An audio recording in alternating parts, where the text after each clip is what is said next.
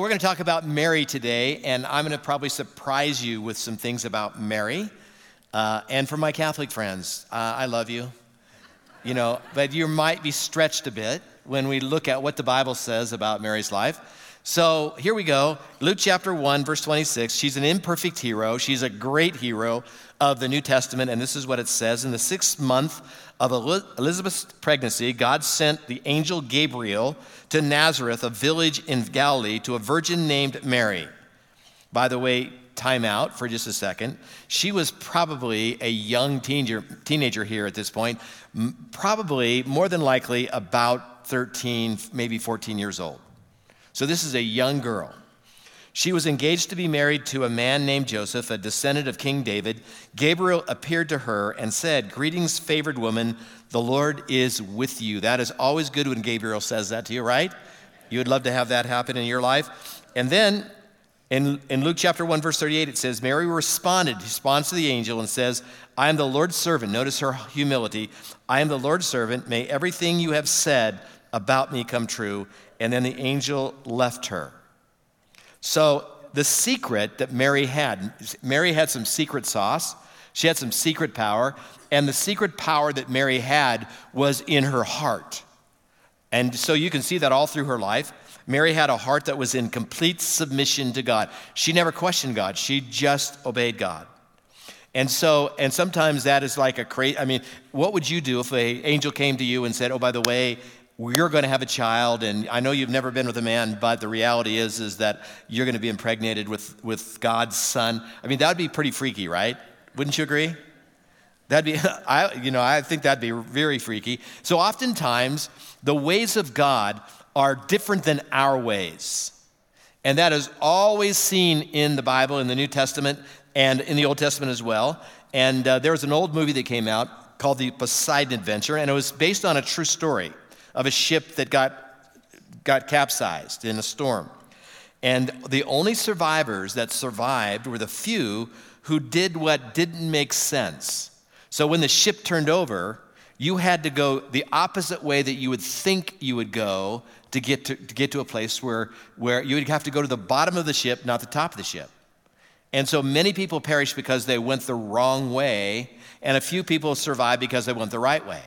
God's ways are always upside down. God's ways are always upside down to our ways. And then there's a guy by the name of Adoniram Judson who graduated from college in the Boston area and was offered an assistant pastor role at a very prestigious church in Boston, to which he turned down. His family was elated that he got the offer, but he turned it down. And Adoniram Judson went to Burma, and he gave his whole life to Burma. He was tortured. He was beaten. He was anything but comfortable in his life. And as a result of his ministry there, to their knowledge, about 50,000 people came to Jesus. And he didn't see any converts for the first 6-7 years of his ministry. But he was a guy that knew that God's ways are upside down. Now think about Mary's calling for just a minute. Think about Mary's calling to be the mother of the Messiah. It took great courage and faith to step into that role. That's a pretty amazing thing. What I'd like to do for just a few minutes this morning of your time is I'd like to give you 3 snapshots of Mary, so you see how amazing she is. And then at the end, I'm going to talk to you about her issue. Okay, so here we go. So first of all, let's talk about Mary, the teenage mother. So she has this baby when she's just a teenager. Her obedience brought both blessing and trial. Being the mother of Jesus was Mary's greatest honor and ultimate source of suffering. She witnessed Jesus endure intense ridicule, opposition, and then crucifixion. She was the last person with Jesus until his death on the cross. Mary carried a weighty burden and a weighty responsibility, and she bore it well. As any mother would, Mary wanted only what was best for her son, right? Only what was best for her son, but also endured great pain and suffering watching her son suffer. This is so powerful. Motherhood is at best difficult. Moms, would you agree with that? Motherhood is at best difficult. A mother of 3 unruly children was asked whether or not she'd have children if she could do it all over again. And she said, yes, of course I would, but they just wouldn't be the same ones. So shortly after the angel had appeared to Mary, she traveled to Elizabeth, it was a relative, to tell her about the good news. So we picked Mary's response in the Bible, and this is what it says: "Oh, how my soul praises the Lord, how my spirit rejoices in God, my Savior." We're going to come back to that in just a minute. "For he took notice of his lowly servant girl. From now on, all generations will call me blessed, for the Mighty One is holy, and he has done great things for me." That was her response. But not everyone was exactly thrilled with this thing that happened in Mary's life. For example, her fiancé didn't take to this very well. In Matthew 1:19, Joseph, that was who she was engaged to. And by the way, in those days, if you were engaged, it took a writing of a divorcement to actually separate. So, they took marriage and engagement pretty, it wasn't just a trial thing here. So Joseph, verse 19, Joseph, to whom she was engaged, was a righteous man and did not want to disgrace her publicly, so he decided to break off the engagement quietly. And then he had an encounter with an angel and changed his mind. So that's kind of the glimpse of Mary, the teenage mother. And now let's look at Mary, the mother of a teenager. This is where it gets a little dicey. And this is where it gets a little complicated. So in Luke chapter 2, verse 41, Jesus is about 12 years old in this section of Scripture. He's about 12 years old. And the parents took Jesus, and they went to Jerusalem for the Passover celebration. And they were there 2 or 3 days, and they were celebrating, and it was awesome. It was great. It was amazing. And then on the way home, Mary's mom recognized that Jesus wasn't with them. How do you lose the Messiah? I'm just saying, how do you lose the Son of God? That would be a big thing. So somehow, somewhere, he slipped through the cracks, and so they went back to Jerusalem, and they went into the temple, and they found Jesus teaching all these really smart people the things of God. And Mary says to Jesus, "Good night. Do you realize what you've done to us?" I don't think she used good night, but that was my interpretation. "Do you realize what you've done to us? We're worried sick. Why did you do this?" And his response was very difficult probably for Mary to hear, and this is what it was: "Don't you know that I must be about my Father's business?" So here's what's interesting is, I wonder when, this is just a curious thought for me. I lay awake at night thinking about these things. I wonder when Jesus realized that he was actually the Messiah. He was God before he came. He incarnated into Mary's womb, and he was born natural way and was raised in a very humble way. And at some point, he became self-aware of his mission. And at 12, he fully identified with this particular mission. And so it must have been frustrating for Mary to raise a son who knew more than you. Literally. All teenagers think they know more than you, right? All your kids think they're smarter than you. I'm just going to tell you, that's what they say behind your back. They think that you're a lot dumber than you are, and they're a lot smarter than they are. But Jesus actually was. He was actually smarter than everybody around, and so that must have been extremely frustrating. Now, let's talk about Mary, the disciple of Jesus. And this is where it gets beautiful. After Jesus had ascended into heaven, after his crucifixion and resurrection and appearance to the disciples, he instructed his disciples to go back and wait for the promise of the Holy Spirit, of which they did. So he picked that story up. Are you with me so far? Are we having fun today? Okay, in Acts chapter 1, verse 12, we picked that story up. Then the apostles returned to Jerusalem from the Mount of Olives. That's where Jesus ascended. They all met together and were constantly united in prayer, along with Mary, the mother of Jesus. So at some point, Mary transcended from his mother to his disciple, which was a very important transition for her to make. Very powerful thing. And of course, several other women and the brothers of Jesus were there as well, which is also significant. The brothers of Jesus were not believers until after the resurrection. So now we find the brothers of Jesus now have believed. So the same attitude that brought God's Son into her womb also brought him into her heart. That's a takeaway today. The same attitude that brought her into her womb brought her into her heart. So parents, let me just say this to you. How many parents do we have in the room today? Okay, I'm speaking to the right crowd. The most important gift that you can give your children is letting them see you as a disciple. That's the most important gift you can give. And, we live in kind of a crazy time, and it's interesting. It's not how many, oftentimes, we have our kids in every sport, every dance lesson we can possibly imagine. And, we're in cars taking them places 2 or 3 or 4 nights a week, and it's kind of crazy. And I'm just going to say this to you. Listen to me very carefully. Don't be mad at me. I'm just a messenger of truth here today. The reality is the most important thing that you can do for your kids is model being a disciple of Jesus. That's it. Let them see you follow him and put him first in your life. And I love this. There's a sign, because life is crazy. There's a sign in Pleasanton, California at a sports complex. We are sports crazy. And it says, the sign reads this. This is so good. I'm just a kid. It's just a game. My coach is a volunteer. The officials are human. No college scholarships will be handed out today. Because sometimes in the process of really trying to figure out how to parent, we lose sight of the most important things in life. And when you are, listen to me carefully, when you are out there yelling words at the umpire or the referee or the other coach or any of those things, you're not modeling what it means to be a disciple of Jesus. Would you agree with that? When you come, it's interesting. When my kids were growing up, I just saw this all the time where parents they would come to fisticuffs sometimes with different parents because whatever issues there were. And I'm just simply saying the most important gift that you can give to your children is to let them see and model for them that you are a disciple of Jesus. What does that look like? What does it mean to be a disciple of Jesus? A disciple is a learning follower of the Lord Jesus. That's what it means. It means somebody who doesn't have all the answers. You don't have to have all the answers for your kids when they're reading the Bible. You don't have to, a lot of times the best answer is, I don't know. Ask your dad.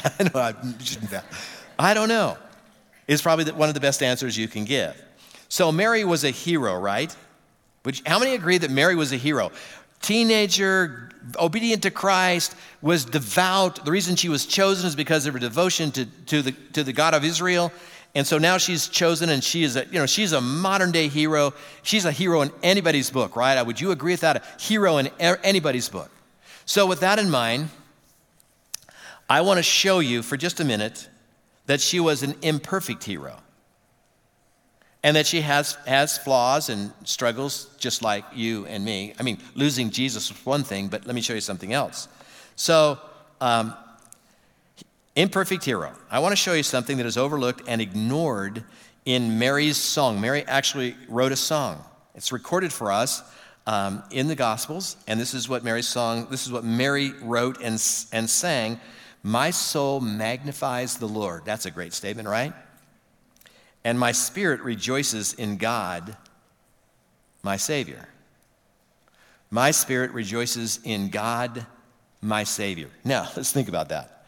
Mary admits that the baby that she would give birth to was going to be her Savior. Now, if you do the math there, her firstborn child would die for her sins. So Mary was a sinner. She wasn't without sin.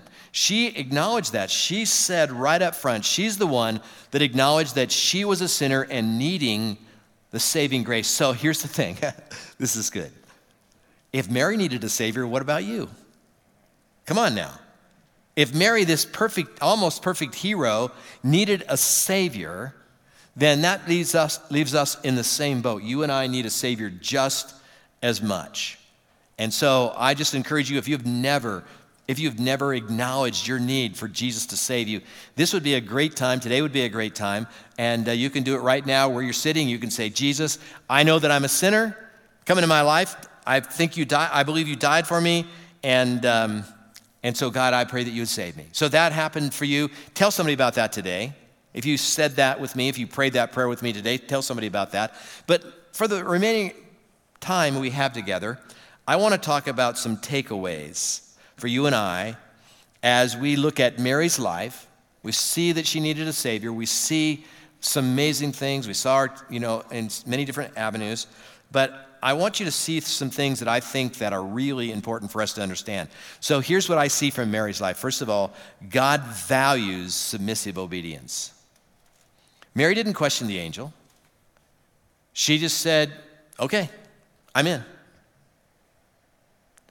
God values submissive obedience. God values when you look at the Word of God and you see something in the Word of God, and the Word of God confronts your life, and the Word of God, kind of speaks right to you, and you hem-haw around. I'm just simply saying, listen to me carefully, act quickly, repent quickly, turn from whatever that is, confess whatever it is. When you see that God wants you to do something, God values submissive obedience. When you see that God wants to use you, I'm just going to say, God values submissive obedience. So what in your life right now needs action? Right now, what is it in your life that you need to go, okay, God, I need to deal with this. This is something that you've been talking to me about for years. I don't know what it might be, but you do, don't you? Come on now. You know that there's things that you have not dealt with, that you have ignored, that you have put away, that you have not wanted to admit to yourself. And the truth is that if Mary can admit that she needs a Savior, we can too. And it's okay. We're safe. You and I are safe with God. It's okay. So whatever you need attention with, just deal with it. God values submissive obedience. So in my day, when the year that I graduated from high school in 1971, Roger Staubach, who played for the Dallas Cowboys, led them to a Super Bowl, won the Super Bowl. Roger Staubach said, he was a great quarterback, no question. I'm not a Cowboy fan. For those of you that are, I'm praying for you that God would, submissive obedience. Let's go back to no, I'm just kidding. But here's the thing. This story is amazing because this is what he says. Roger Staubach hated that he was not allowed to call his own plays. In the modern day world, almost every quarterback in the league, they're given 3 or 4 plays and they get up to the line of scrimmage and they say, Omaha. I don't know what that means. They say all these words and I'm going, what's that? I don't know. Because you say it every time, you can't mean anything because the fact is you call it every play. And so, I'm just saying, you should come up with a new word. Are you okay with that? I'm just saying. I'm not being judgmental here. I'm just saying probably could come up with a new word. So Roger Staubach, one of the greatest quarterbacks of all time, had to make a fundamental decision of whether he was going to have submissive obedience or not in his life when it came to Tom Landry. Tom Landry was the coach in those days, and Tom Landry was a football genius, and he called every play. He sent every play in. This was in 1971, before all the technology and all that stuff. And so Staubach later said, I faced up to the issue of obedience. I learned to obey, and when I learned to obey, there was harmony, there was fulfillment, and there was victory. That is so good, isn't it? So there's something in your life that you need to learn to just humble yourself in and submit to God. The second takeaway is that the most important thing in your life is being a disciple of Jesus. I mentioned it, but I want to come back to it because it is the most important thing in your life. It's more important than your bank account. It's more important than your career. It's more important than your family. It's more important than any other thing that you have going on in your life. Being a disciple of Jesus is a full-time job. You don't do this part-time. You don't, come in and out of the game. I'm just saying being a disciple of Jesus is a place where you simply say 24/7, I follow Jesus with my whole heart. And if your friends were to describe you, if they were to look at you and they were to look at your lifestyle, would they say, here's a person who follows Jesus 24/7 with their whole heart? That's the goal. Now, all of us fall short of that. But that's what we should be shooting for. We should be shooting for the fact that we're following Jesus 24/7. More important than anything else in your life. Whatever is more important than that is idolatry. And it is inappropriate before God. When Jesus called his disciples, he said, hey, come and follow me. They left houses and careers and everything beside, and they came and followed Jesus. Now, I'm not suggesting that that's what you should do unless God calls you to that. If God says that to you, then you surely should do that. What I am saying to you is that being a disciple is the most important thing in your life, getting up every day and making a fundamental decision in your heart and your mind and your soul that whatever God shows me to do, whatever Jesus wants me to do, I want to lift up his name, I want to bring his kingdom, I want to do his will inside of my life. That is so important for you and I. So the last thing that I want to talk to you about is heroes are many times obscure people. Now think about that. Heroes many times are obscure people, just like Mary. She didn't have a press release. And so you can be a hero right where you are. That's the point. You can be a hero. You don't have to be famous. You don't have to have a long resume. You don't have to have any of those things. You can be a hero in an obscure way, and you can do it for the glory of God. So being a hero in God's kingdom often is obscurity. So the fact is that many of you sit in your pew. Well, we don't have pews, but if we had them, you'd sit there. Many of you sit in your seat every weekend, and you don't take action. You walk out of here, and there's no action involved. There's no resolve. Many of you walk in as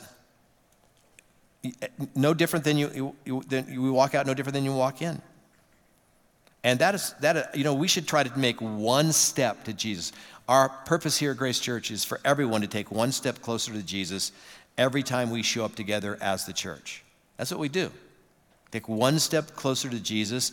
And so when you think about where you're at, you can be a hero on your job, in your neighborhood, wherever you're at. You can be a hero just by simply following Jesus' ways. Mary was a hero before she gave birth to Jesus because she lived a quiet and obedient life. And that is so powerful and so good. And my prayer is that you'll grab that, you'll get a hold of that, because I just love Mary. And for my Catholic friends, right? For my Catholic friends, and I have lots, I like you. But Mary was a sinner. She was. And she needed Jesus to die for her. When he was dying on that cross, he was dying for her. That's kind of weird, isn't it? But that's the truth. He was dying for her sins and mine and yours. So may that resonate with you today. So so my last question for you today, we're almost done. Another hour will be done. My last question for you today is, what is your takeaway today? Here's what I want you to do. I want you to write it down so you don't forget it. In your phone, somewhere, just say, okay, here's my takeaway. This is what I'm going to start doing. This is what I'm going to start applying to my life, because what I want for your life is for you to take one step closer to Jesus every time you come through these doors. And if you do that, I promise you one day you'll hear these words from Jesus: well done, my good and faithful servant. So God, thank you, God, for everyone here today. And I pray, God, that you will allow my words to sink home, and that, God, that you would be glorified in everything that I said, and that you'll draw us to you. Thank you for Mary, God. She's an encouragement to me. And I pray these things in Jesus' holy and powerful name. Amen.